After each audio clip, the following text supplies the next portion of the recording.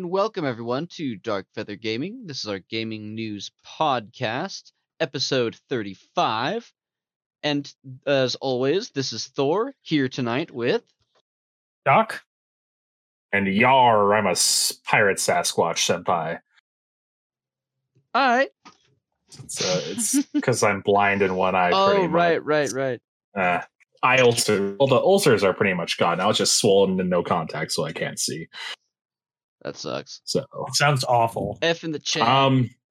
The awful part's gone and over with. I have steroids for my eyes. A 5 milliliter bottle costs $70. Bro. Yeah. Damn. Steroids are expensive, I guess. Yeah. I better have the most jacked guy in the world at the end of this. Lift the weight. My eyelid better be able to bench as much as me. So let's break into some PlayStation news. A free PS Plus game for April has already been announced early, and this is for kind of a special reason. As it turns out, the new Oddworld Soulstorm on PS5 is going to be available for PS Plus users at launch on April 6th. So that's why it's been kind of announced early, because they have let people know that it's going to be available as a PS Plus game on launch. So, and as far as I recall, and I've had PS Plus for going on a decade now, and as far as I can remember, this is the first time they've ever released anything even the same year, or put a PS Plus game up the same year that something released, even the same like couple of years back, much less right at release. I think really prior to this, the next newest was the Final Fantasy remake that's on there right now that appeared a year afterwards. But I definitely don't remember anything releasing on PS Plus, and nothing AAA anyway. Yeah, not AAA, but they've had a few indie or AA ones release release on PS Plus to PS Plus subscribers at least when they launched. So. Yeah, I mean, what indie games? The Oddworld devs are Sony owned now, aren't they? Mm-hmm. Yeah, I mean it's a pretty big franchise. Like I said, I've seen indie games and stuff given, but nothing as big as like Oddworld. I think Oddworld would be considered indie anymore. I mean, that's all that developer does, and it's been a long time since the originals, which did just get remakes. So that's true, I suppose. It's nothing to scoff at. It is a very beloved franchise. Yeah, I guess it is kind of cult classic-y, isn't it? Now that I think about it, I'm like, I guess it was kind of a cult classic, like a big cult classic, but yeah. Well, I don't know. I mean, I guess maybe not. I still don't know if I'd say indie. Maybe I guess I could take like triple or double A or something. Yeah, double A game or something. Yeah, I don't know if I would put it under indie, but there's definitely levels there. But yeah, that's exciting. Either though. way, it's a good game to get for free. I wish I had a PS5. Like that's one of the ones I'm actually really excited about for PS5 is Soulstorm. But yeah, so if you have a PS5 somehow, yeah, pick that up. So speaking of the PS5, Sony has also filed a patent for a playable banana. So there's I don't know. I think Doc mentioned. Did you know anything about this? As far as I know, the headlines. I saw that on a post, and I was like, "What the fuck?" Well, a few years ago, someone went through Dark Souls 3 after wiring up a bunch of bananas to use as his controller. Oh, Lord. I watched that. It was amazing. It was absolutely amazing. Like this dude ruined that game with bananas. Nice. But that's really all I knew about it. Let's see real quick here. I mean, they definitely did it. Like they had a picture of the patent. I'm assuming it's some sort of a joke, or some way that they're going to be like, if he does it again, we're going to get a cut of this pie. It's got to be one of those two things, right? Yeah, I mean, I really can't find anything on it. the Did you patent see the itself is picture actually I for posted? I think that was. I don't know. I don't fucking know anything. yeah, about that's the official patent one. Yeah, they literally. This is what they did. So I don't know what the purpose was here. Or the intention. So the patent is actually for a method that turns a non-luminous passive object into being held by a user into a controller, recognizing virtual buttons on it, with a banana used as the illustrated example. Shut the Sony's fuck up. idea would conceivably work with anything in the user's hand, whether a coffee mug, a book, or a package of cold cuts, or a tube of preparation H. So this is a real thing. This is a real thing. The banana is just the illustration. Okay. The actual patent seems to be for like using your your PlayStation Eye or whatever, some other camera that would recognize whatever object you're holding in your hand, and then virtually map out a controller on it, let you know where everything is. Then you can just play the game using the controls on said object. So I wonder if this has. Here's a quote. It would be desirable if a user could use an inexpensive, simple, and non-electronic device as a video game peripheral. This is straight up from the patent application. In the examples Sony provides, players could grasp one or two bananas, oranges, or other inanimate objects and move them about effectively, using them as one or two analog sticks. In another illustration, virtual buttons are mapped onto a banana, which suggests a virtual reality headset might be included too. That's what I was like. It's not just a joke. It's actually really fucking cool tech. Yeah, that's because I remember they announced their VR, their Point 2 VR or whatever. So I was like, I wonder if this has to do with their next gen VR headset. Absolutely. Basically. Okay, so they're making it to where you put on the headset and then you can just grab any old thing and make it your remote. But that opens up to a lot of things, because say you're playing Skyrim VR or something, right? You grab a foam sword and now this foam sword is your remote. That's fucking tits. Yeah, because you really need you really need ways to destroy more of your house in VR than actually having a sword, right? The nunchucks everyone already uses aren't enough. Does anyone remember the Wii remotes through the TVs? The breaking. I remember you always use the wrist strap. I still use the wrist straps on my Switch. No, there was a thing with like they had the wrist straps, but they were breaking or something was failing on them, and people were sending them across the room. I think people's intelligence and not actually tightening them up was what was failing. Okay. Because they would just loop them around the wrist. And so with certain actions, if you're like tossing it and you let go, it's going to slide right off your wrist, especially with like an underhand or an overhand. So it's going to fly right off. But why would you let go? Look, man, people are retarded. How many times do I have to tell you this in multiple venues? So it's kind of like if someone were to put a bike helmet on and like buckle the chem strap but leave it loose. Yes. Like, congratulations, you buckled it, but it's doing nothing for you. Yes, exactly that. Got it. So yes, this patent is silly at first, but when you actually look into it, it's kind of fucking cool. Well, that's pretty cool. Okay, well, I'm glad I kind of posted that as a joke. I'm glad we looked into that. Well, joke's on you. That banana's a real controller.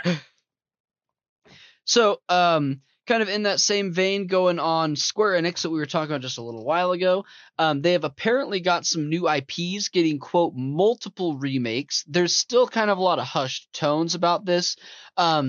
But the brass tacks of it is that Forever Entertainment, who was recently responsible for the Panzer Dragoon remake, is working on, quote, multiple remakes based working with Square Enix to create multiple remakes based on one of the Japanese publisher's properties. So they haven't said what, but they have said that there's going to be multiple of them based on one property. So it's going to be a series remake or reboot. Maybe we'll get like a Drakengard reboot, since Nier's all the rage right now. Well, there's been a lot of a lot of people, especially since the Final Fantasy games have been getting so much attention, have been really cheering for Chrono Trigger remake, which they could put into a series. And then there's always a lot of screaming in the Xenogears community. And maybe maybe Xenosaga finally getting a remake. To be quite honest, out of all of their like old series and stuff, it was always a surprise to me that before the Chrono series or like the Xeno series, that Seiken Densetsu was the series chosen for all of the remakes. So maybe Square's finally realized, hey, people like our old games. Why not, use minimal? Not saying it's minimal effort being put into it, but really it's minimal resources when you're remaking a game in that sort of fashion and sort of art styles that they are with like the Seiken Densetsu remakes. Okay. And it's just going to print money for you. Yeah, and no, it is. You'd be amazed at how much work that cuts out, because I've done game design, and you'd be amazed at how much work and resource goes into just planning the story and the level design it's already from point done. A to point B. There's so much work already done in a remake. You'll have some tweaks here or there, maybe. Oh, yeah, you have to do stuff, but I'm just saying there's just so much that's already done for you, and it's not even, people don't even view it as cheap. They cry for it, they want it, so it's a win-win-win. Unless you totally shit the bed, you're gonna get people who are super nostalgic about the series, like I am with Seiken Densetsu and all of the Mana series remakes coming out, and got another one on the way already again. And then you get people who are going to see that game and be interested in it, and it's going to be a brand new game to them.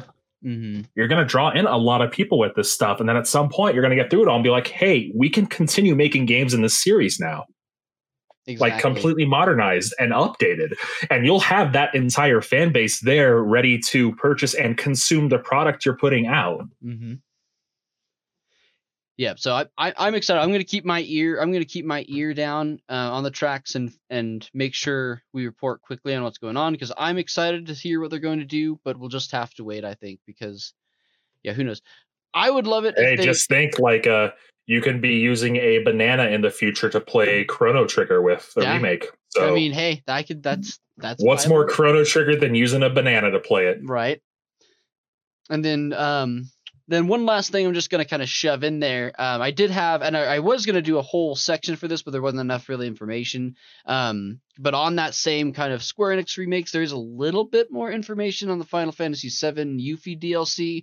Not too much, but they have confirmed that it's going to be 2 chapters long, which that doesn't bother me. I mean, there's people that are going to complain all day long when they add more content, but at the end of the day, for me, I'm a whore for Final Fantasy VII, so more content's just more content. Give it to me, especially because the way they're putting Yuffie in is very neat and canological, and it works very well, and I think they did a good job, at least based on what I saw in her trailer introduction. Hey, let's hold off on the good job stuff yet. No, I'm saying the way that they've are displaying that they've integrated her character. They're not saying, oh, they meet Yuffie sooner, she's staying in the background and saying, well, okay, let's do our own thing, and the entire DLC is about her. They're not bringing her into the party, which is a good decision. Yeah. So the last thing on our Final Fantasy news, the Final Fantasy creator is back with a handcrafted RPG. So specifically, it's an RPG that's made out of handcrafted dioramas. So this looks really, really awesome. It's called Fantasian. Let's see. So yeah, so kind of like how a lot of the original Final Fantasies had the kind of hand-painted backgrounds, these are all made with actual dioramas, and it's something kind of better seen here. So you guys can take a look at this. I'll put the link back in here again. If you scroll down about halfway, you can see him working on some of the dioramas, and it's just really fucking cool. Like, I appreciate little details like this, and the screenshots show, it's normal 3D sprites, but the environment, you can tell, has had this like hand crafting behind it, and it's really fucking cool. I definitely want to take a look into that.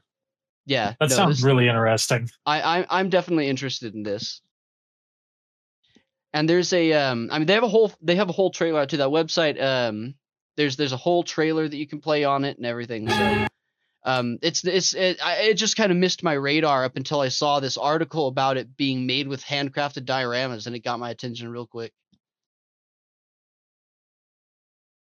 Well, I mean, I'm a sucker for unique art styles in games and literally everything. Yep. So that's what I'll be doing, I guess, at some point. Definitely check that out then. At least when your vision comes back, check out that article and those models that he made. It's pretty deep. So Terraria has been uncanceled now on Google Stadia. Terraria, or whatever. Did I not open that article? What the fuck? But Didn't it doesn't matter. Google It's pretty straightforward. I think I've just been closing articles on accident. Whatever. Tabbing through them. Shit happens when you're part naked. So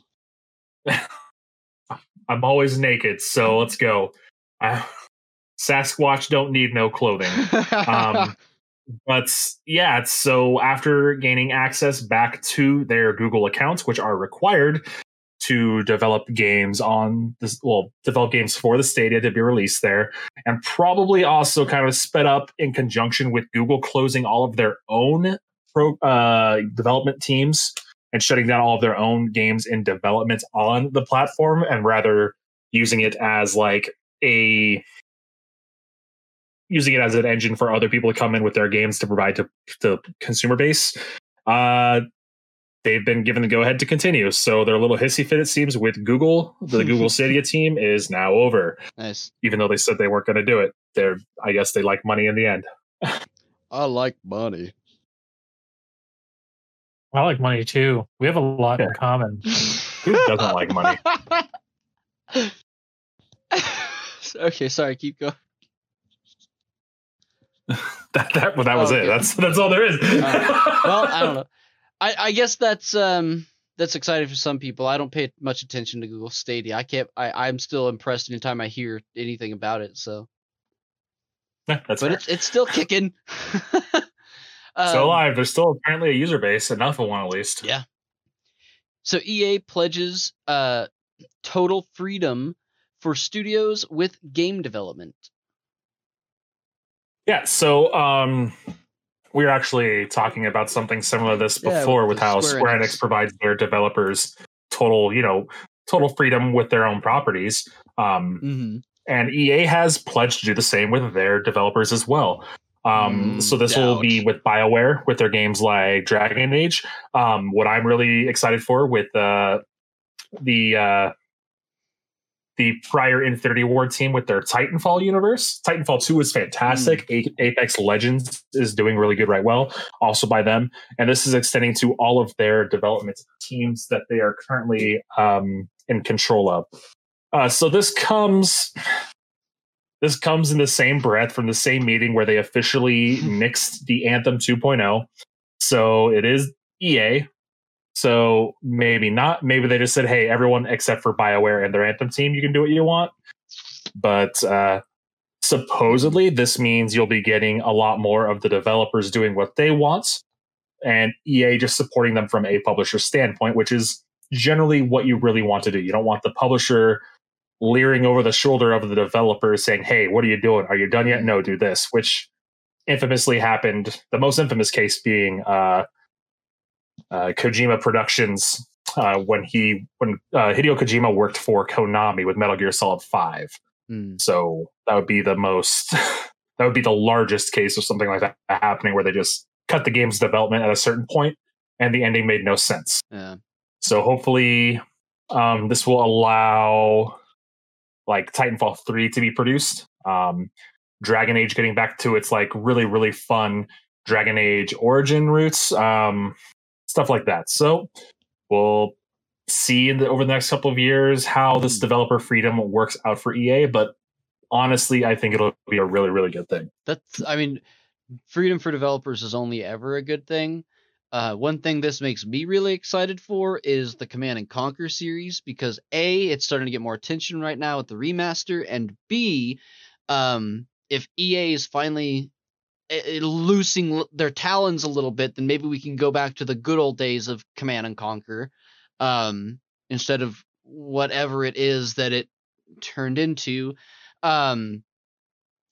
So I don't know. I'm excited for the prospects of what could happen with Command & Conquer for that. Another note, because while I was thinking about this, I went on the Steam page to go see who the developer was, because I couldn't remember, of the remastered collection. And I was looking at the trailer, and I saw on there, I didn't know this until just now somehow, because when I was playing it, I realized that the soundtrack sounded really fucking good. And apparently they remastered the soundtrack too. Like, they got the original artists back in the studio and re-recorded the original soundtrack and redid it. It's fucking awesome. So there's that. So, this is another one that I know Sasquatch is pretty excited about. The Elden Ring trailer, the newest Elden Ring trailer, has finally leaked. It exists. It exists. It's still a thing. I had no doubt it actually existed. There has been a lot of silence on From Software's part revolving around the game itself, minus a tweet at one point late last year saying, yes, we're still working on the game. The game is being developed with George R.R. Martin writing the story and building the world lore for From Software for the game itself. And it is a very leaked trailer. They could definitely use some more JPEG on that trailer. It looks like it was recorded on a cell phone camera circa 2006 in a dark room with shitty microphones recording the audio. So someone put up a little spy camera. It looks like a pre-con trailer, to be quite honest. So we will most definitely get the full actual trailer later this year for whatever con they decide to release this at. But it does give you a little bit of story about the world, as much story as you would expect from a Dark Souls-like game from Software. Even through the watermarks on the video and the horrible pixelization, the game does look like a Dark Souls game. It does look like it will be really pretty looking. But really, you're just going to get a fancily written, deep lore George R.R. Martin Dark Souls-like game. But this is the first actual concrete news we've had of the game since a tweet saying, yes, it still exists. And then before that, a trailer showing a ring, just a circle. So nice. But yeah, later this year, I'm sure we'll get more. I mean, I love From Software, and I know J.R.R. Martin does good stuff too. I've never actually seen George. George. Whatever. What did I say? Jay. Oh, okay. I'm not drinking. No, I'm excited for it though. It should be good. So, a research firm has claimed that Nintendo archived achieved. Okay, yeah. Nintendo achieved oligopoly in Japan. Oligopoly, my favorite dish from the Olive Garden. So yes, this is claiming, the research firm is claiming that the Switch has nearly completely overtaken the entire gaming market in Japan. Previously, it was split with Sony's PlayStation, and they're claiming that the PlayStation game sales have been practically eradicated. So this is for a time period from October to December. So take that with a grain of salt, because people could be, just waiting to buy anything for the PlayStation 5. People are getting stir crazy, and that's also when there was the big boom for purchasing Switches. Oh yeah, I remember it being real hard for a while. I knew a few people that were posting on social media daily, like, anyone got a Switch? Yes, I do, and I love it. Me too. I got mine last October. So nice. Right before everyone started going crazy for them. Yeah, so really this is a combination of multiple factors. Really, it's going to be the end of the life cycle. Well, the beginning of the life cycle for the PlayStation 5, people not investing that heavily into PlayStation 4s because the PlayStation 4 sales dropped, as well with the PlayStation 4 games. Now, this is just physical units. So a lot of that's also going to come with people, purchasing their games digitally. The PlayStation 4, you can still upgrade your hard drives via external or internal. So maybe a lot more people are just also moving to digital downloads. Whereas with the Switch, you still need to kind of purchase those physical chips, those little cards, because your options for hard drive space on the Switch is very, very limited. Yeah. So Destiny 2's Destiny 2's Trials of Osiris mode has been disabled. Yes, it has. And from afterward, like since we posted this earlier in the week, it's since been updated. It's been disabled indefinitely due to match fixing. What happened?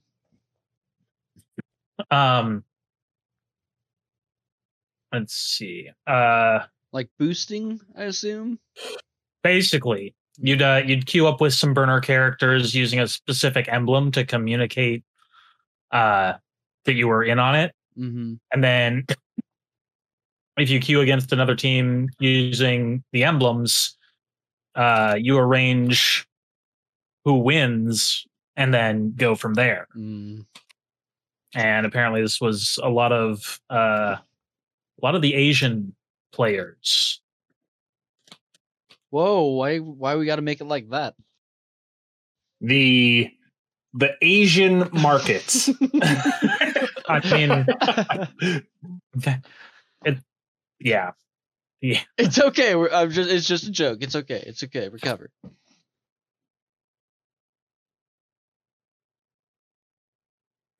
Yeah. Wasn't there something similar in Destiny 1 as well? That I they just said know. screw it. What exactly is Trials of Osiris mode? It's a hardcore PvP mode for high-end players. Okay.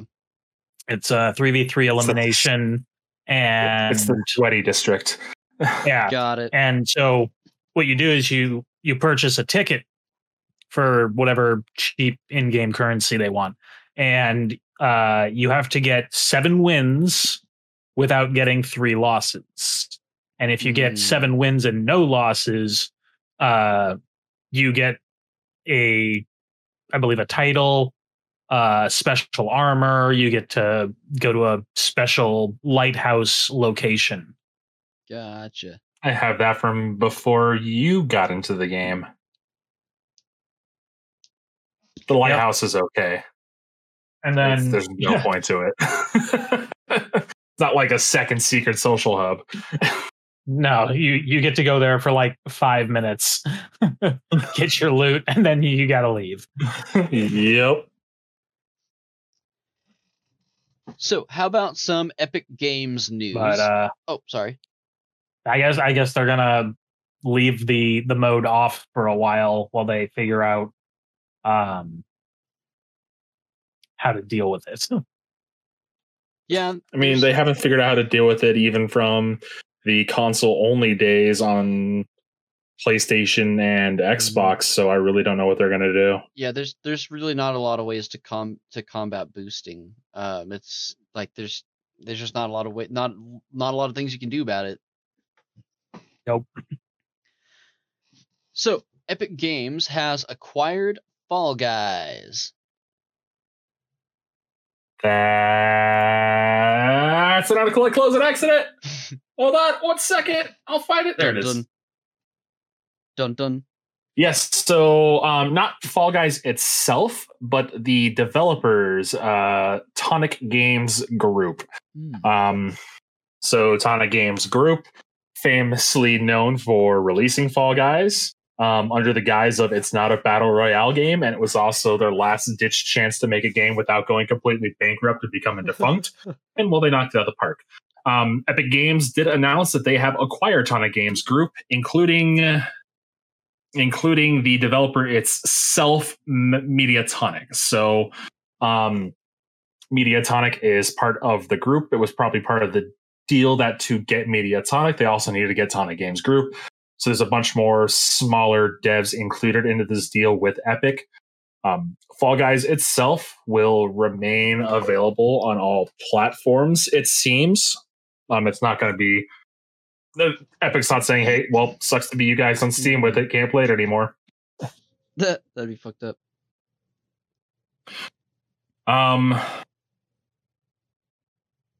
There was some speculation that the game would be going free to play with this, while being the developer being acquired by Epic. but the official fact says there is no news to update on this matter yet. If it does go to free to play and I don't get like $60 worth of in-game currency, I'll be pissed. Well, that's a slap in my balls. But that's just me griping. I still haven't even tried it. I got it for free on PS Plus, and I still haven't even tried it. It's been sitting in my backlog for like a year. Fall Guys launched free on PS Plus. That's another one that did. Okay. Yeah. Yeah, there we go. There you go. There's another one for you, but it's also like a AA game. Actually, Fall Guys is straight up an indie game, so. Yeah. So if it goes free to play, maybe people who bought it will get something, which might include you, Thor, even though you didn't actually buy it. But I had a copy before it went free to play. Yes. So yeah. So and on that same beat of Epic Games, it looks like Epic Games and Match Group are pushing state to pass are pushing states to pass App Store regulations. That's the one I closed. I'll find it. Me and my one eye. Yeah, so Epic and Match have kind of teamed up together against Apple in Epic and Apple's little squabble. Squabble. I don't know how else to put it. But they're looking to going for the states to pass regulation that would hurt Apple and Google without actually having to worry about the lawsuit with Apple and Google. So it's kind of a way to get around it. They're hoping that they can have state legislator pass, which would limit the amount of money that the marketplace owner. So you have Apple, who owns their App Store, Google, who owns their Google Play Store. This would also affect, oddly enough, Epic themselves because they have their own storefront, as well as other providers like GOG or Steam. It would limit the amount of money they would be able to earn off of any sort of sales. So lower the standard percentage, which is 30% across the board, which Epic doesn't like. And yeah, so they're hoping that this will be a way to circumvent their lawsuit with Apple and just go right past them to lawmakers themselves, which kind of weird. Yeah. But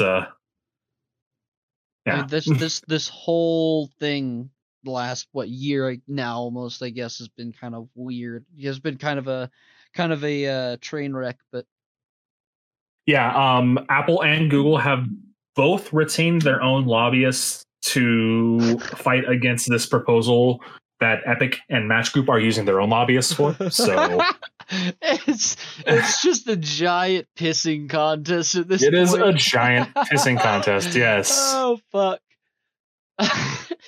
All right. So, Doc, tell us about Guilty Gear Strive being delayed.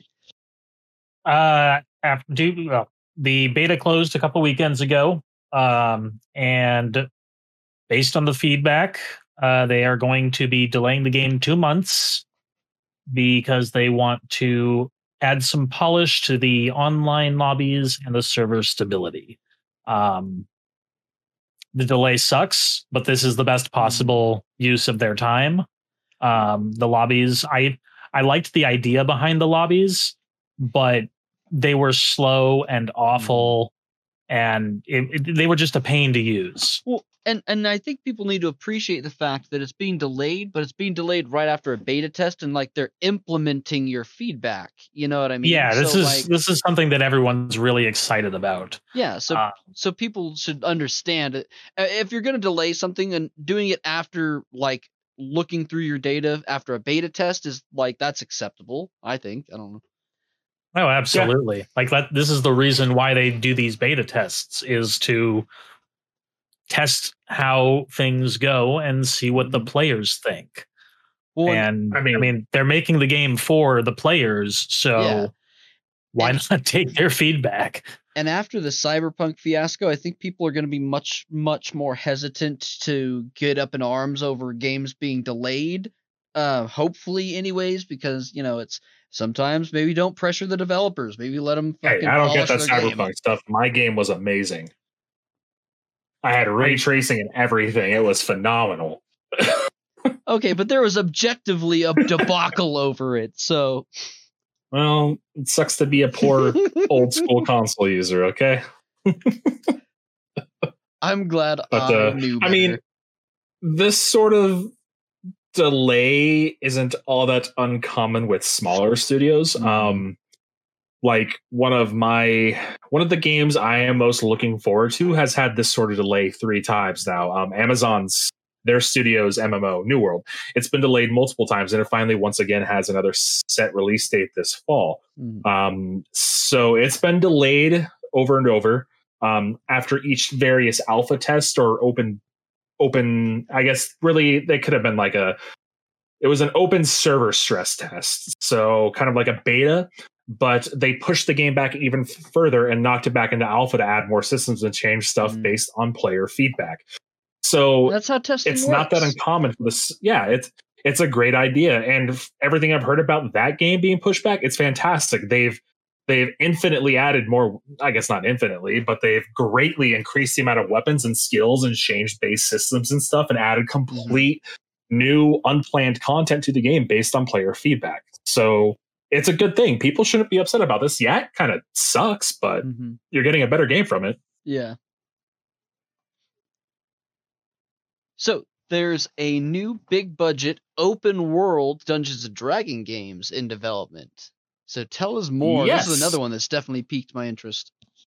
It is being developed by the Hidden Path. They're the studio behind the Defense Grid series of games, which are actually kind of fun. See, this is now officially being developed by Hidden Path. In 2019, Wizards of the Coast released in a financial call meeting that they had 7 or 8 Dungeons and Dragons and Magic the Gathering games being worked on to be released. And this is one of the Dungeons and Dragons games, Baldur's Gate 3 being the other one currently in development and also out from right now. But yeah, Hidden Path is also the co-developer of CSGO, Counter-Strike Go, as well as Age of Empires 2 HD. This recently came out as them being the developer of it, based on a few job postings like graphics programmer, the lead graphics programmer, technical artist, writer, stuff like that, for specifically a Dungeons and Dragons open world game. So their job posting on Twitter kind of outed them as a developer, but that sort of thing happens all the time with developers looking to hire people for a job. So yeah. But yeah, so it'll be probably, I don't know how they'll go about it. I mean, Baldur's Gate is its own thing. Aside from Baldur's Gate, there really haven't been any good Dungeons and Dragons open world games. Yeah, Neverwinter Nights, but those are kind of defunct anymore. Yeah. The Neverwinter MMO kind of sucks. I think Dungeons and Dragons Online kind of sucks, even though it's really popular with some players. Maybe I just didn't give it a fair shake, but I should probably go back and try that. But I don't know. Another open world Dungeons and Dragons game is fine by me. Yeah. I'll at least spend some time on it. Yeah, definitely worth trying out. Fuck. Okay, Sasquatch. How do I say this? Disgaea 6 Defiance of Destiny launches June 29th. Yes, Disgaea. Disgaea. Okay. Everyone I've ever talked to has always pronounced it Disgaea. Disgaea. I don't know. I've never even heard of it. I've never played it, but I've been hearing that. I've been hearing it's amazing. Yes, the early 2000s. Play it. It's fantastic.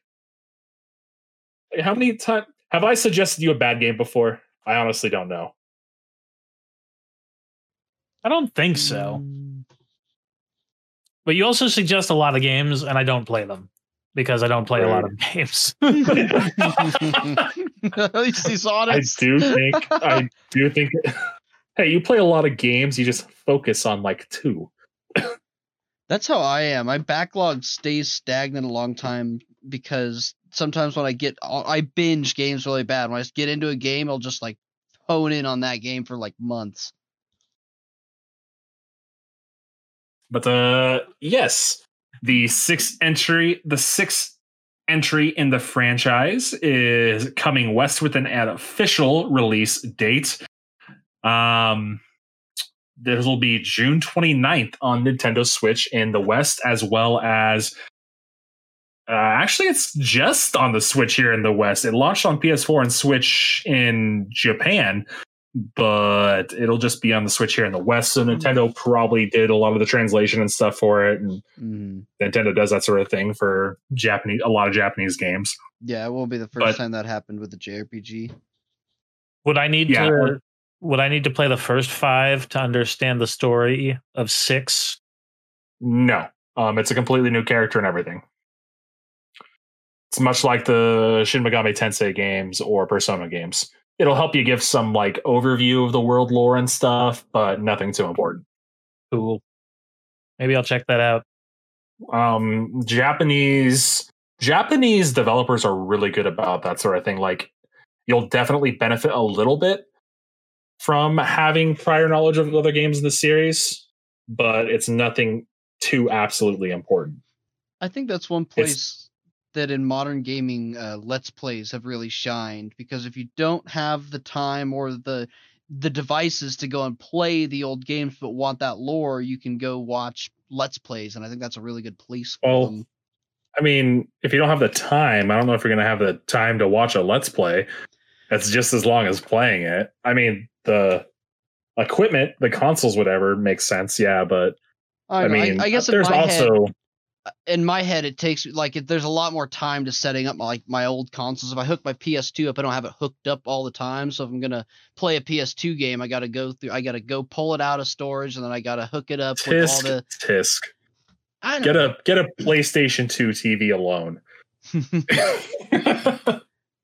That's how I have it now. Is I have it set up to where my third monitor for my computer setup is hooked up to an HDMI switch that has my PS3 plugged into it, but it's also set up to where I can just go grab my PS2, which is just sitting in a little storage compartment with all my games and stuff, and I can pull it out and swap it in there. It only takes me a couple minutes, but all of our listeners donate us money so we can claim it as income and then buy TVs as tax write-offs to play games for you. I'm like, shut the fuck up, bro. I'm trying to tell people why they need to come watch my fucking old school Let's Plays. Tell them how to do it themselves. Jesus.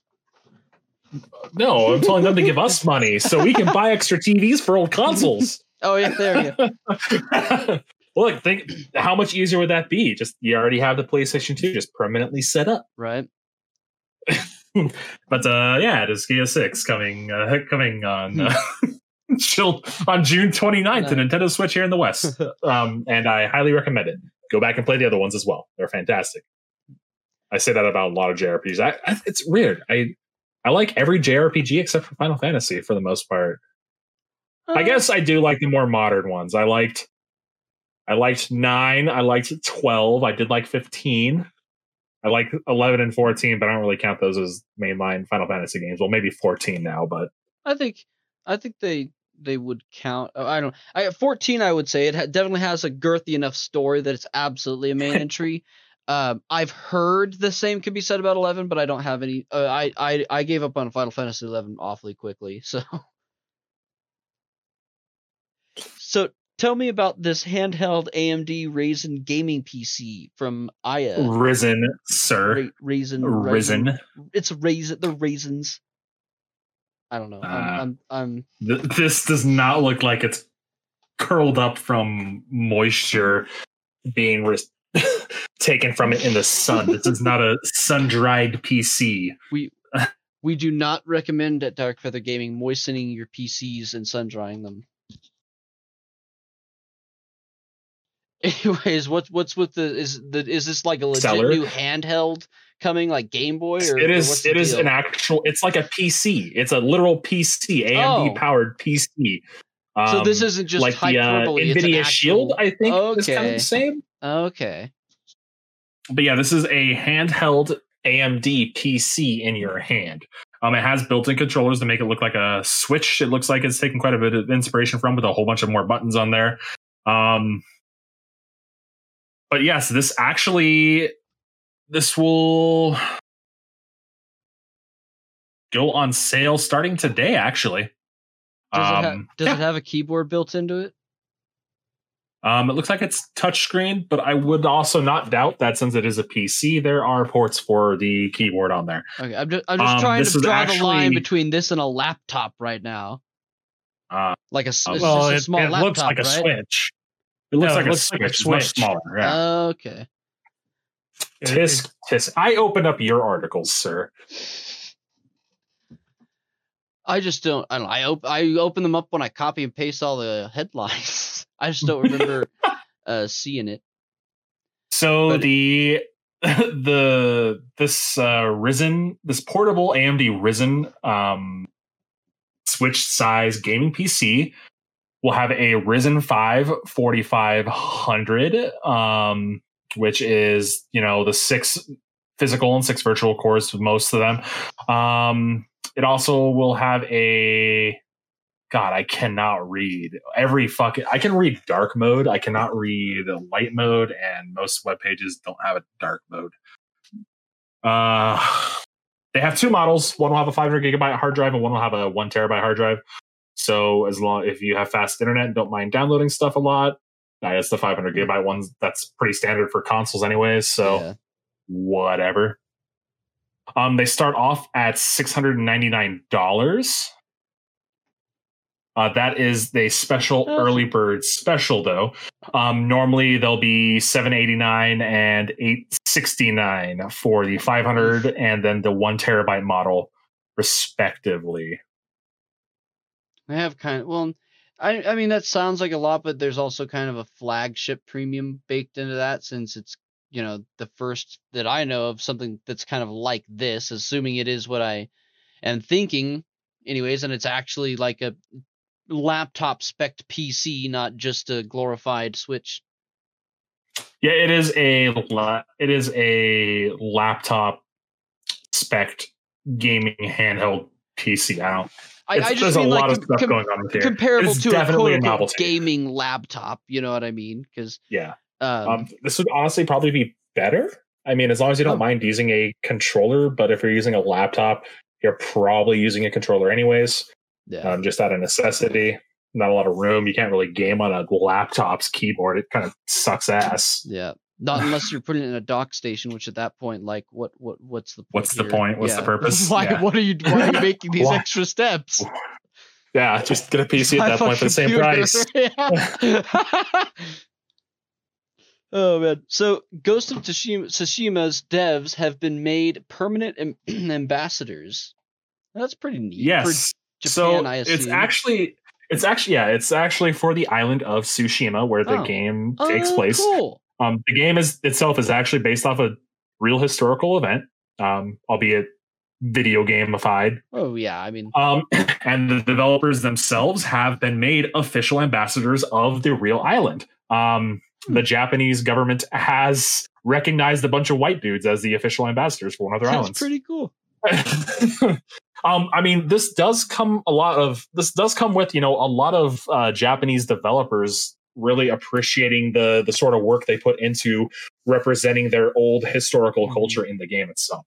And not having a PlayStation is kind of a regret for not being able to play this game for me. So, I mean, everything I've heard has been fantastic about it. And this also just goes forth and shows that the kind of effort and stuff that developers do sometimes take to put into their games to make them as true to life as possible, especially for an era piece such as this was. Mm-hmm. That's a game I'm gonna have to get. You absolutely should, and then let me live vicariously through you as you play it. Deal. I'll stream it.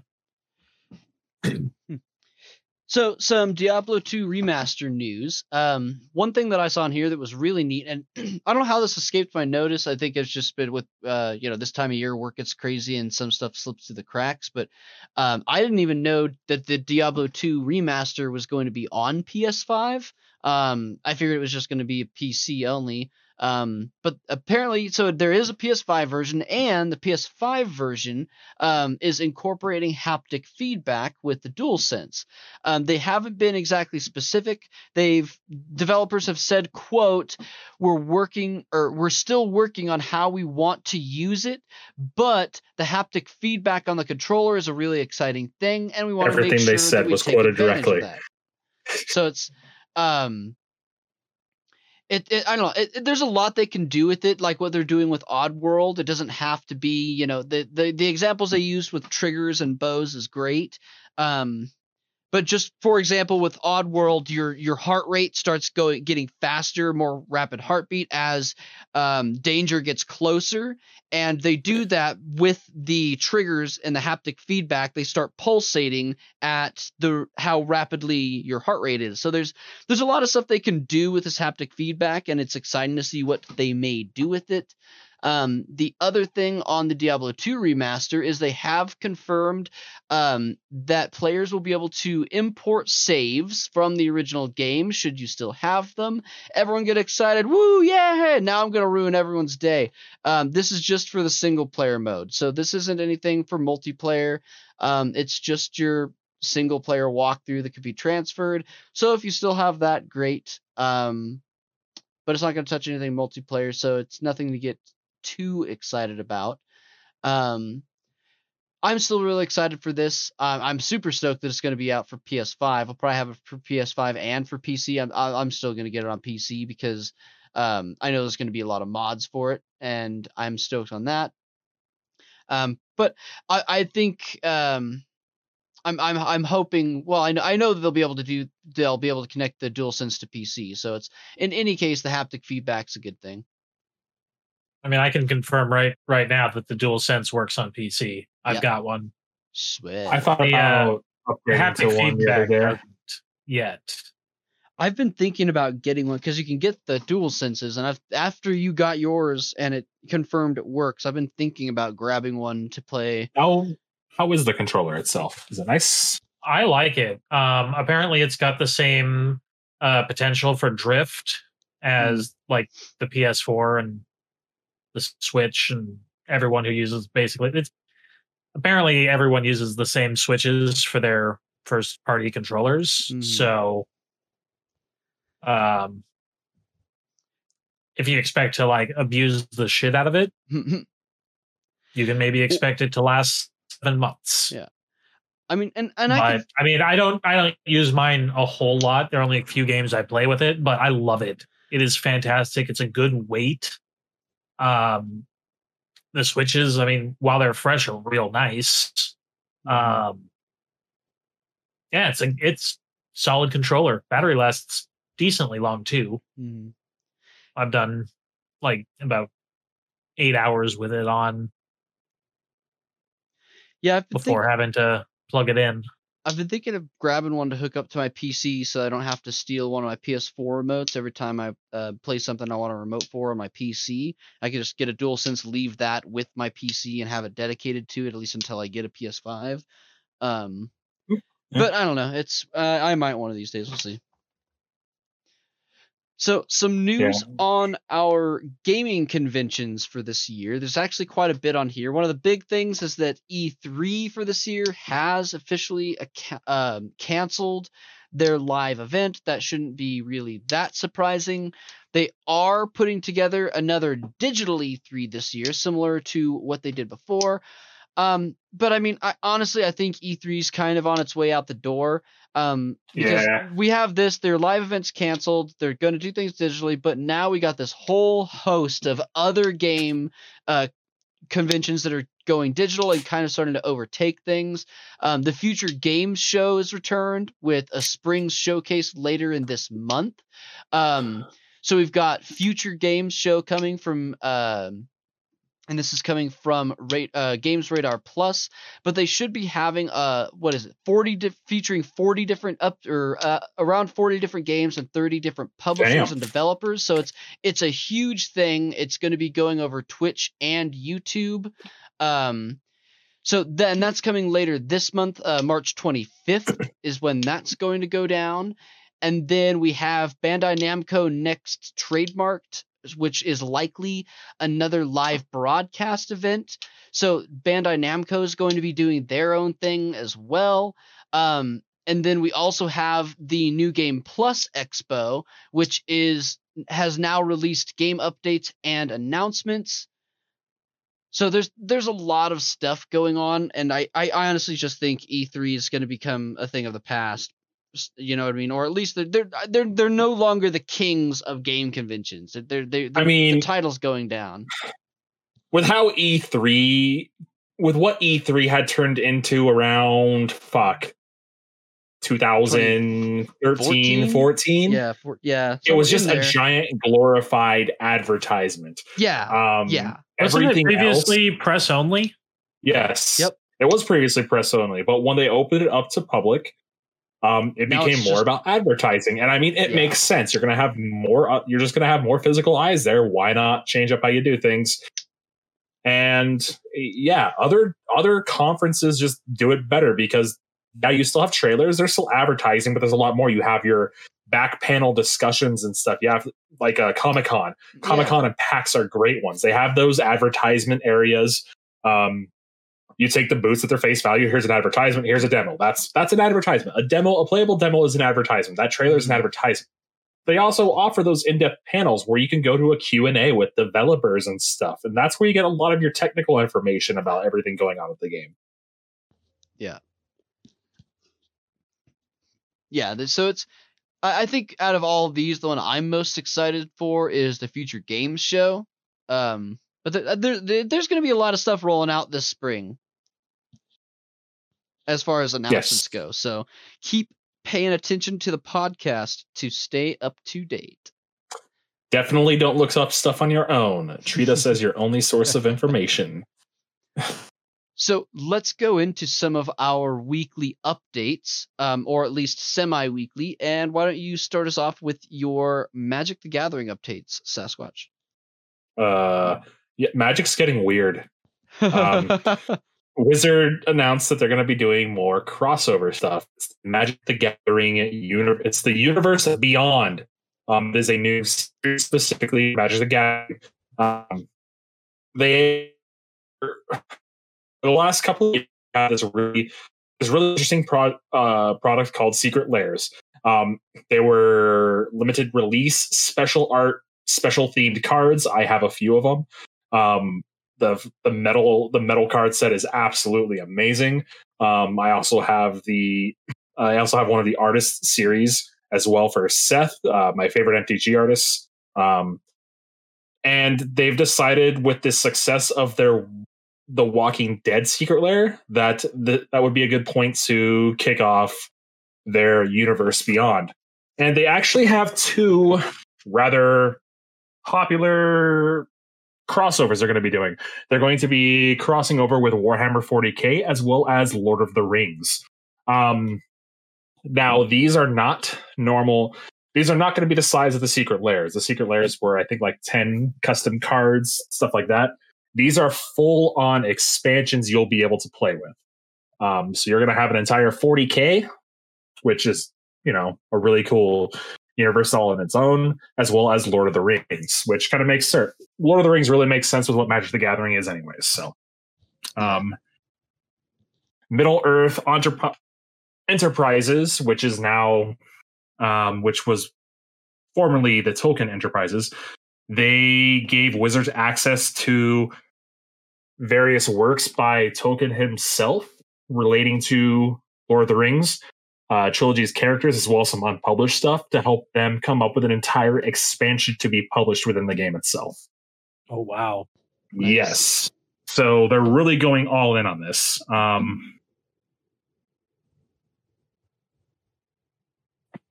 Their Dungeons and Dragons set coming out this summer is not the first crossover, since they kind of exist in the same world anyways, canonically. Magic the Gathering stuff exists in the Dungeons and Dragons world, and Dungeons and Dragons stuff exists in the Magic Gathering world. They're just all different planes that all make sense together. This is a completely new thing that they're taking on. I'm actually kind of excited to see what they do. I'm really pensive about it because you can really fuck it up. Mhm. because they already fuck up their normal Magic cards balancing wise. So Yeah, aren't they adding Warhammer 40K as a crossover? that's what I said. Yeah, that's everything You in can- 40K is designed to be overpowered. It's going to come in, it's going to smash everything, and the only thing that can stop it is any other thing from the Warhammer 40K universe. Obviously, you've never ran into Oko or Uro, so Oko will just turn everything into an elk. Don't worry about it. That Space Marine armor is not going to do shit if it's an elk. All right. So if you're an MTG fan or a Warhammer fan or a Lord of the Rings fan, if you're a collector of any of those, these would probably be really good expansions to keep an eye on, because the Walking Dead Secret Lair was huge with both Walking Dead collectors and Magic the Gathering collectors and people who play Magic the Gathering, because those cards were legal in a couple of actual formats for Magic the Gathering. These cards are going to be straight up just legal. If it will be outside of like their standard rotation, that's still up in the air. But with how they're complete expansions, there's going to be quite a bit of legality with them. Nice. So that's always good. So, looking at some TV and movie news updates, the first thing I wanted to break out is the PlayStation has announced that the PSN store is going to be discontinuing movie and TV rentals and purchases. Now, if you've purchased movies through the PS Store, you'll still retain those, but they are discontinuing the ability to rent or purchase any new movies as of August 31st, 2021. In their official statement, they essentially say, well, streaming platforms, we're irrelevant now. That's paraphrased. Their quote is, we've seen tremendous growth from PlayStation fans using subscription-based and ad-based entertainment streaming services on our consoles, because, they sell these and rent these through their consoles, but you can also just download the Amazon app and do it there too. Or Netflix or Hulu or whatever you got. Every anime streaming service. Yeah. I was mostly referring to being able to like rent movies, but with the shift in customer behavior, we've decided we'll no longer offer movie and TV purchases and rentals through the PlayStation Store as of August 31st. So that's not a huge surprise, I don't think, but do be aware that if you are used to renting movies through the PSN Store, you're going to need to start doing it through something else. I think I did that a couple of times in my life.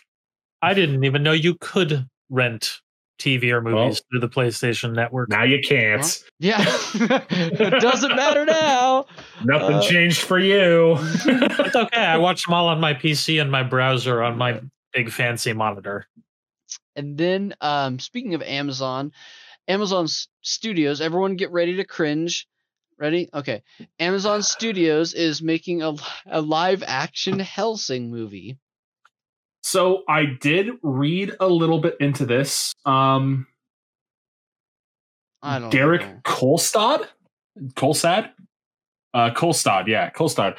He is the director of the John Wick movies. So there is some hope. John Wick movies, while they are just, dumb action movies, they are directed really well. Everything about them is visually stunning. They also have the kind of action sequences that would make sense in this. That would translate well to the way Hellsing shows them. I don't know, man. At any time we're talking animated live action, I get really now when we talk about Hellsing in that context, I just can't even. It's not that I don't think. I mean, I'm sure, okay, if someone could do it right, maybe, he could do it better than anyone, but like, is there a way this can be done correctly? Absolutely. There's definitely a way to do it. Okay. I don't know. I mean, it's not like I've yet to find any really, really kick-ass examples, but like, I still watch them, if nothing else, just for the same reason you watch bad B-rate movies and complain to your friends about it the whole time you're watching it. You know what I mean? Well, I had a mean, hell of a you have time the whole watching sub- Death Note. That was a wild ride. It took me like 4 hours to watch that movie. God, But I watched mean, it. so I've so far the Netflix live action adaptations have been purely by Japanese developers, producers, directors, and stuff like this. This is a strictly Hollywood-esque adaptation. The last one having been what would it have been, Dragon Ball? Which, And you I mean, that was wonder awful. why I'm worried? Dragon Ball was so long ago. I don't care. I'm still scarred. Look, I mean, the type You of gotta action, drop the literal worst example of a live action adaptation on the ground right here. that was my Hollywood live action example. There's not many Hollywood live action examples. Look, you have the right director. He knows how to film these long action sequences. John Wick has some of the longest like single shot action sequences in any sort of movie in the past decade or decade or longer.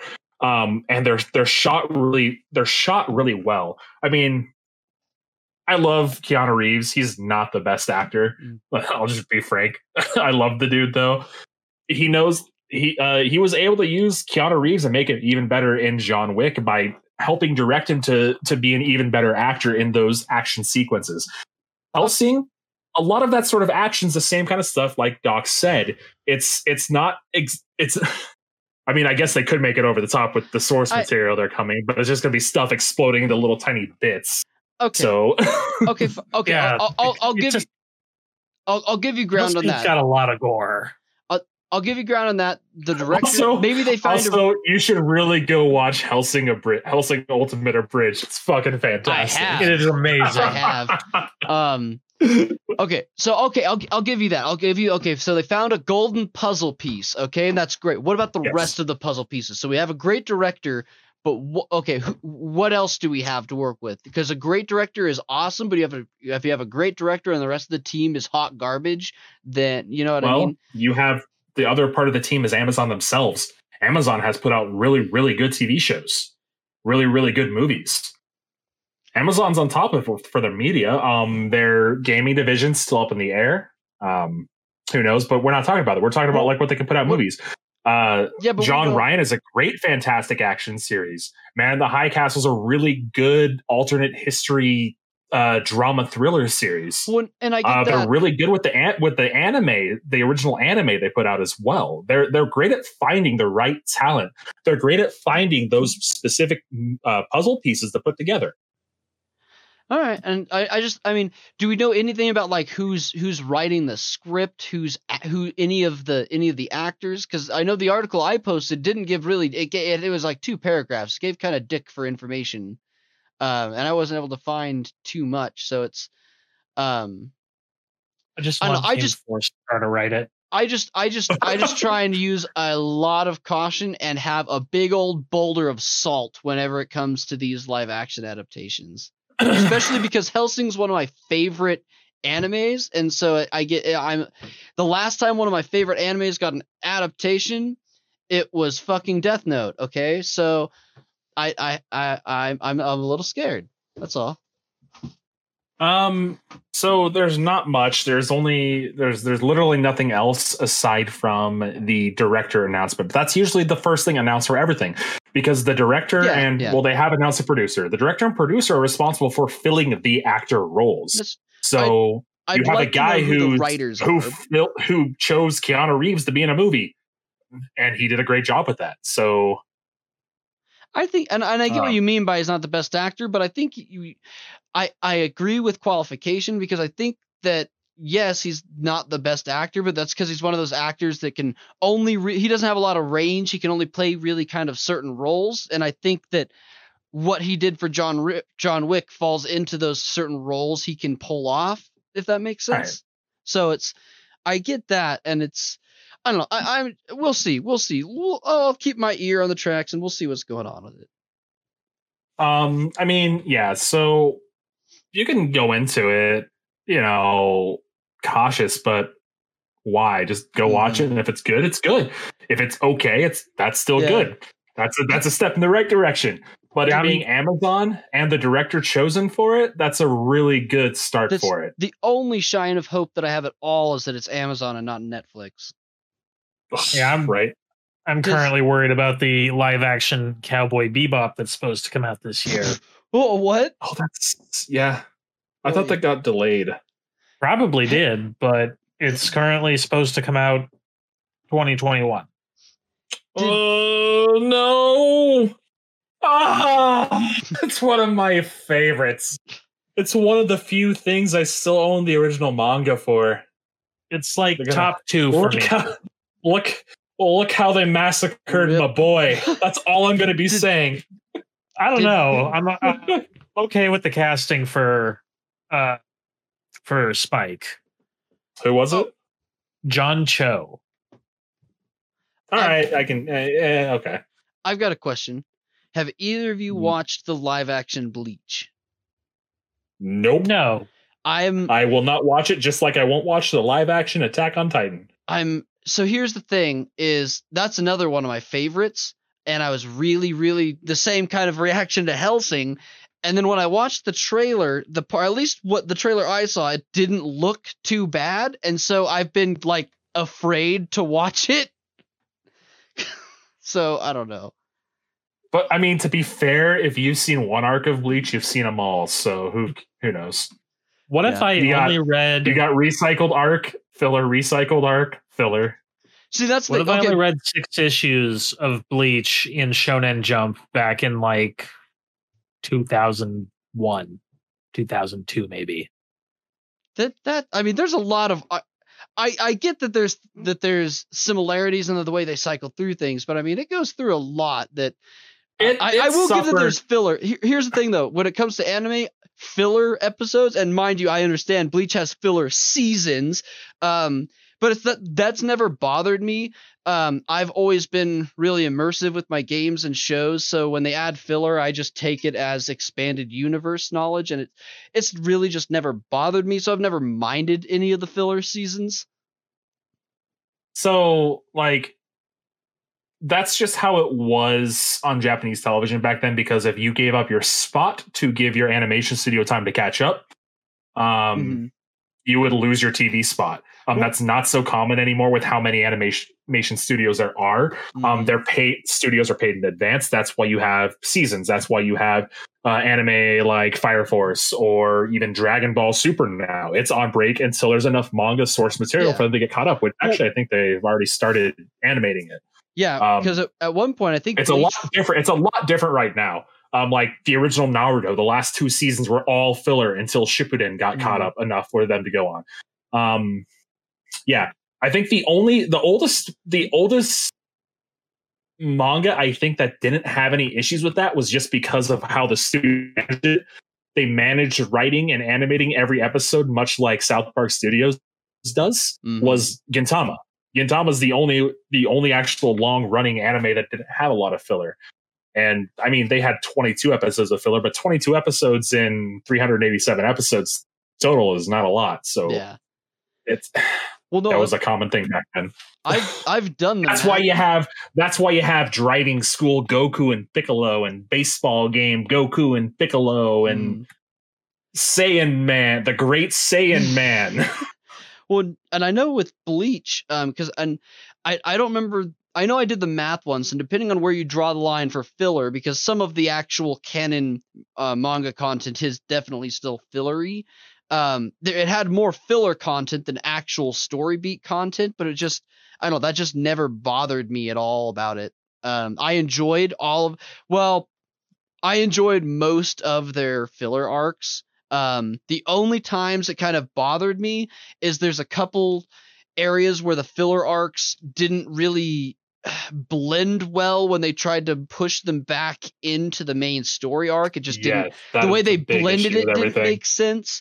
But that's the only issue that I had, is that it was kind of it was very jarring. They didn't bother transitioning it. It was just meanwhile in a fictional universe.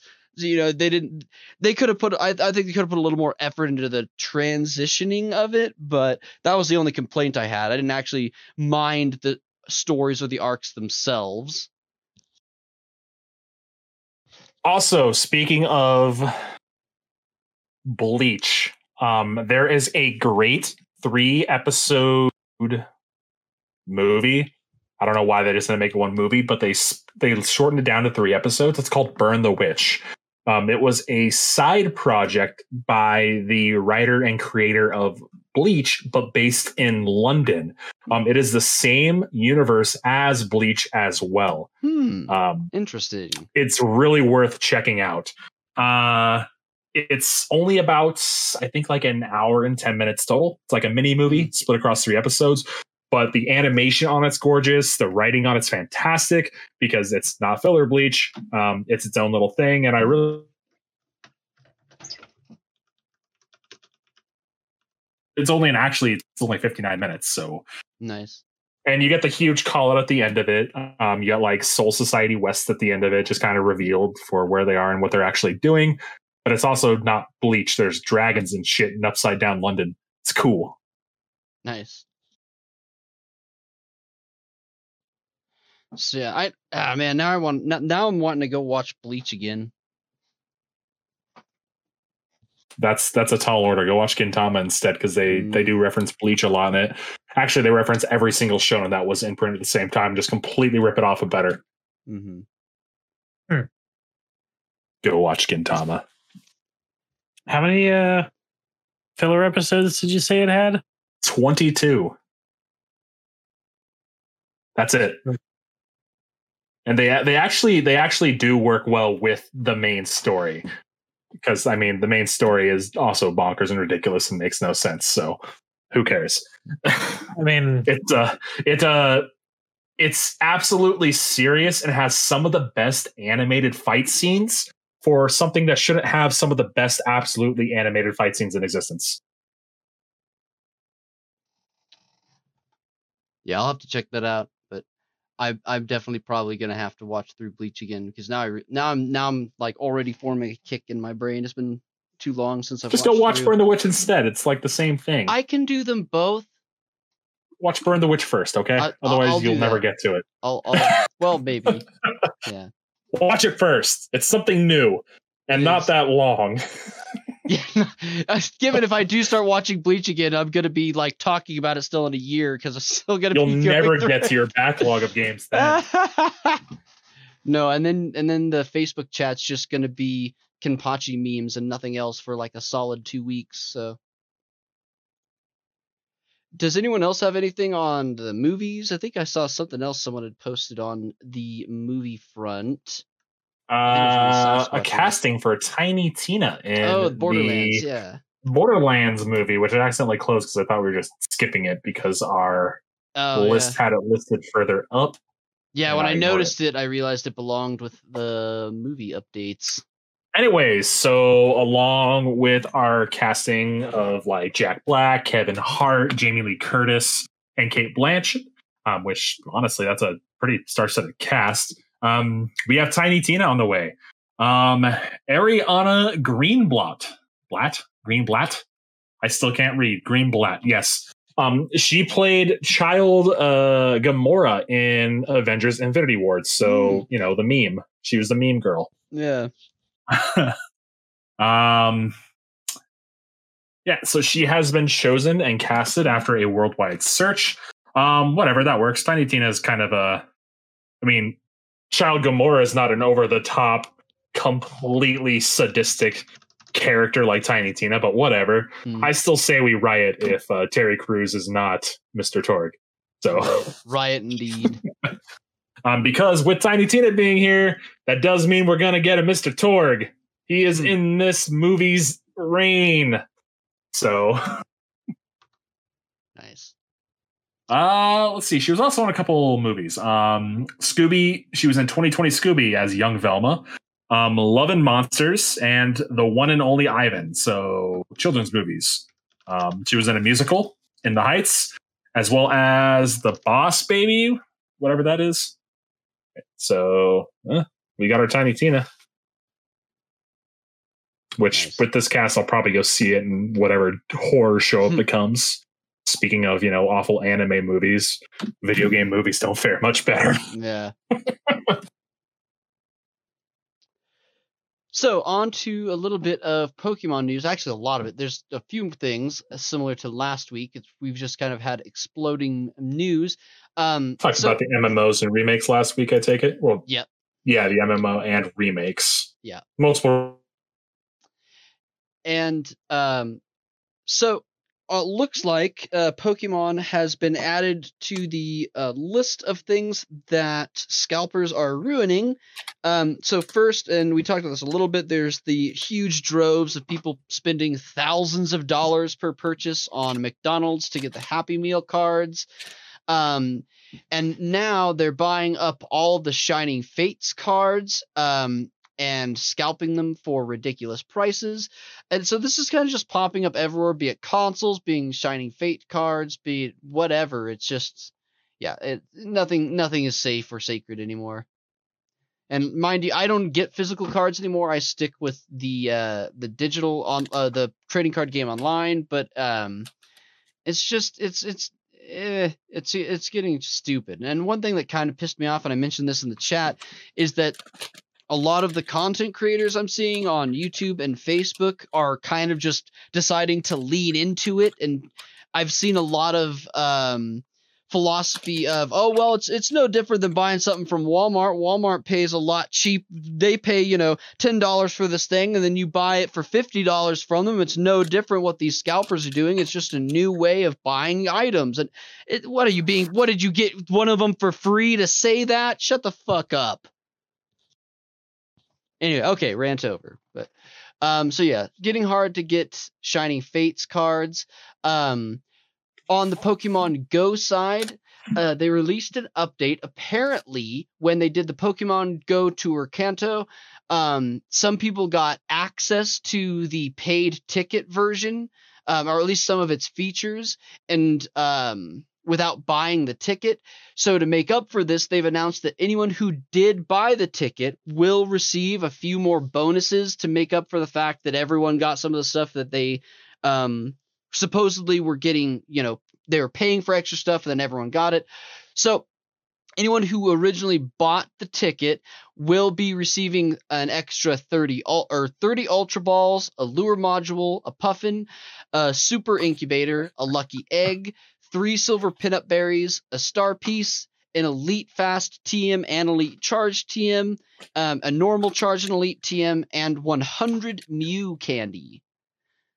So this and a remote raid pass. So these will be made via free timed research tasks on April 5th. So make sure that you're paying attention on those, and I will give some reminders when we get closer to the date. And then the last part is they kind of on both of those things. There's a collaboration going between Pokemon Go and the Pokemon trading card game. So due to the popularity of Pokemon Go and it having been out for 5 years now, they're adding Professor Willow as a Pokemon card. So that's pretty neat news as well. And the last bit of news updates on here are our RuneScape updates. So the newest battle pass has been added, which is Yak to Basics. This is really, really neat. I'm enjoying a lot of the rewards on here. It's all very, very nostalgic. It's really cool stuff for those, who might not have that nostalgia, but for those of us who've been playing this game for, 20 years, there's a lot of really cool nostalgic stuff. You can get Crunchy as a pet reward, some classic looking Tower Archmage outfits, a lot of other classic looking stuff. No party hats. They did actually not too long. They've done stuff with party hats. They've added like emotes and stuff, but there's a lot of cool classic stuff they're doing with the Yak to Basics. So keep in mind they have kind of scaled back how long these battle passes are out for. So you don't have an exuberant amount of time to get it taken care of. So make sure you're going and doing that as soon as possible. The only other thing, as anyone playing or anyone listening who plays RuneScape knows, is we had the huge server crash yesterday. We are not fully recovered, mostly recovered. They did say that there may be a few accounts still affected. Some of you received, to the best of my knowledge, Jagex has never had to do this, but some people did receive rollbacks. And their accounts, their progress literally got rolled back. Honestly, I'm sorry, that's your fault if you got rolled back. When they had the server issues, this was a huge known thing that the servers were all fucked and no one could log in. But people who were already logged in were able to stay logged in. So basically, everyone who stayed logged in when that happened lost that progress that happened while they stayed logged in. I don't know. It seems to me like common sense would dictate that, like, if the servers of the MMO you're playing are totally going down and you manage to not get kicked out, like, they're probably going to have to do a backup rollout. And so you're probably going to lose some progress. I would have just logged out and been like, uh-oh. But yeah, they are fully restored now. They've given really no detail as to what happened. They've been very good about keeping everyone up to date on, like, we're working on it. Here's an hourly update. But they have not really mentioned what the cause was or what happened. But things are mostly restored now.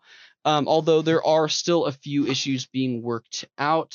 And you can check out their Discord or their Twitter because they're pretty much constantly giving updates on what's going on with it.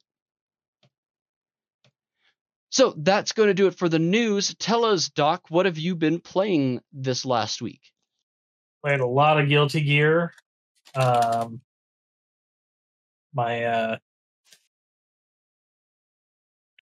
PlayStation just finished downloading Final Fantasy VII Remake. That's what I'm going to play next week. Yeah.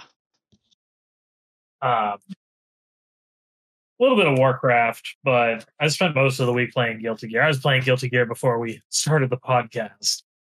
What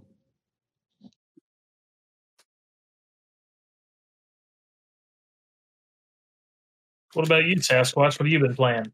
The answer to that is yes. Oh yeah, and we missed you last week, so you have 2 weeks of updates to give us. See, I've gotten into Guild Wars 2 at the request of a friend. I purchased it way back before the first expansion, just never played it for some reason. I think I got it for like $10. It was on sale. It was a pre-expansion sale, and I played it for like a week then, but didn't do much, and I forgot where I was, so I deleted those characters and started it fresh and new. It's a nice, interesting take on an MMO so far. I'm sure plenty of people play it. It seems really popular, at least. It's one of the other big MMOs out there. I think it's around where ESO is behind Final Fantasy and WoW. The beginning progression's weird. It's all about exploring the area map and then doing like what you would consider like filling up a daily quest queue at like WoW's end game. You fill up a progress bar doing various tasks in areas around the entire region map. Every 10 levels, you get your My Story, which is like overall story progression, which is actually really neat. How many races are there? 5? Each race has their own main story, but when you create your character, you choose like different background things which affect the story in little ways overall. The end game apparently has a ton of stuff to do, whereas like WoW funnels you down to a few activities. You got raiding, PvP, and dungeons. Guild Wars 2 has a ton more, and I actually just unlocked my first slew of dungeons, which I'm going to be doing this weekend at some point. Been playing WoW again. Switched back over to my Mimi Frost DK build, which they finally fixed after unintentionally nerfing. Fucking bastards. My overly complex Frost DK build is finally fixed. I can understand that aggravation because I've had really complex builds like that in Diablo 2, and I can see where little tweaks like that would just fuck the whole thing to pieces, and then wow, I wasted this whole build. Yes. Guild Wars 2 seems actually rather complex. You have a bunch of different weapons that give you different skills. You only ever have each main weapon has 3 skills, and if it's two-handed, it has 2 more. Than your offhand has 2 more skills. Then you have your specialization skills, which are your last 4 main skills, which also have an alternate AoE party effect version. And then you have your ultimate skill, which really comes out to a total of 15. 5 are kind of shoehorned based on your weapon. Then the other 10 are based on your class. It's really neat. Every class can tank. Every class can heal, which I was just thinking that'd be a cool MMO to have, but apparently it already fucking existed. So my engineer can shoot people with healing bullets or shoot people with hurdy bullets, whatever. Nice. I also made a magical girl, Giantress, so that'll be fun. I tried Guild Wars, but it was, I mean, we're talking like circa 2006, so it's that would be the original Guild Wars. No, it was Guild Wars 2. Guild Wars 2 came out in 2012. What? Yeah. What am I thinking of? Maybe I was thinking of the original one. The original Guild Wars? I could have sworn it was Guild Wars 2. Guild Wars 2 is free to level 80. Guild Wars 2 is free to level 80, the full base game. All the classes -1, and all the races. Literally everything's there and free. I mean, it's interesting enough. It's more of an action MMO than a tab targeting MMO. Don't ever tab target in that game. It fucking blows. Oh my god. I just do it out of habit from every other game I play, and it's awful. Sorry. That's great tab targeting. Like, the target, it's there. It's the next closest target. It's in the group of enemies. It tabs to the correct thing. Guild Wars 2 will tab to something way the fuck off screen, and you're like, well, I guess I'm fighting these 3 mobs now as well. I get off-screen targets in Warcraft all the time. Maybe LVUI really fixes tab targeting. I don't know. Something has fixed. I've never had an issue with tab targeting since I've had LVUI, so maybe that's it. I don't know. Okay, yeah, I was totally just thinking of Guild. That's why some of the stuff you're saying, I'm like, man, they must have changed a lot. But yeah, I was thinking of just Guild Wars, not Guild Wars 2. And then I also played a ton of 5 hours. I also played quite a bit of Outriders. I recommended that to you guys before we started recording. I still recommend it. I recommend playing the demo to everybody. Demo progress carries over. It's from People Can Fly, the minds behind Bulletstorm, which everyone should go play as well, because it has Stephen Bloom voice acting in it with a Asian cyborg, and you get to control a giant T-Rex robot and shoot lasers and kill people for a portion of the game. It's actually a really creative first-person shooter. People Can Fly, they know what they're doing with games, and it's their looter shooter with magical space powers. And you can already tell they use their writing from Bulletstorm in it, their style of like, well, you're an overpowered main character. You're going to talk bullshit all the time if you want. I want to be there with you when you play through one specific side mission, because that was at that point I knew I was going to love the game just on the voice lines used. Maybe I'll do a stream for it. Your demo progress carries over the full game if you like it. But those are the 3 things I've been playing. A lot of MMOs, and then Outriders, a looter shooter. Nice. I might try this Outriders tonight. I don't know. It's ready to go.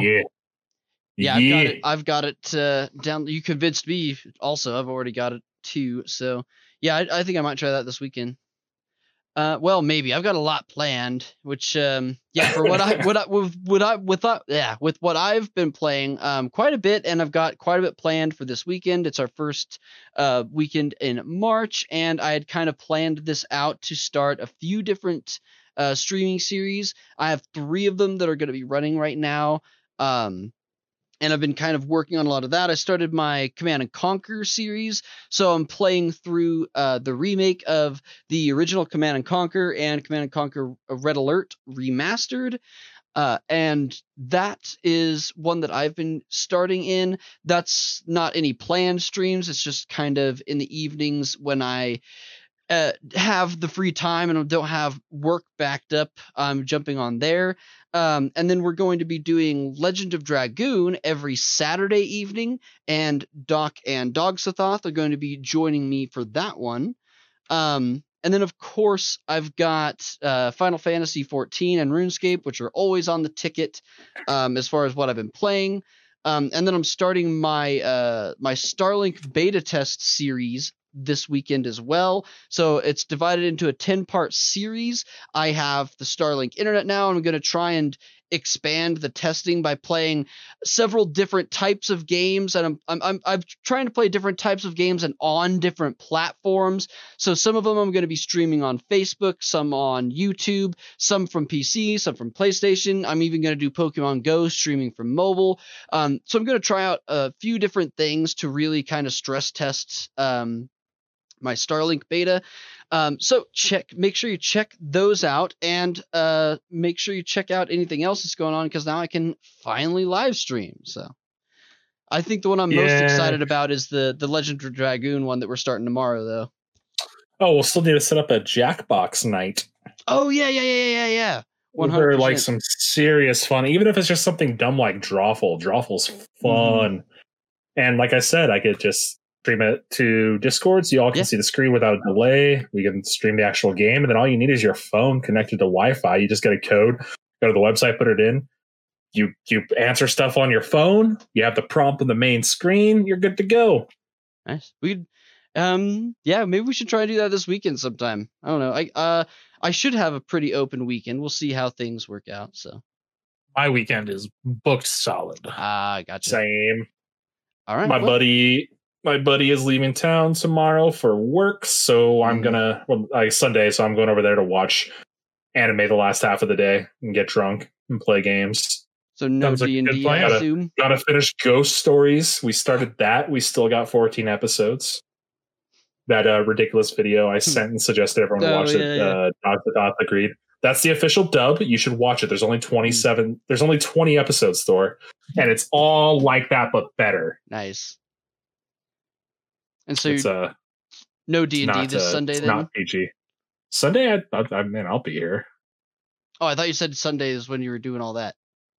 No, it's tomorrow. Oh, okay. It's He's leaving Sunday. Oh, okay. All right. Well, it looks like that's going to do it for us tonight. Thank you so much, everyone, for tuning in. Don't forget to like and subscribe on Facebook.com/DarkFeatherGaming. And, of course, all of our personal YouTube and Facebook and Twitch pages, all listed in the links in the comment section and or description below. So thanks again, everyone, and have a fantastic rest of your weekend. Yar. Yar. You have both eyes. You're a fake pirate.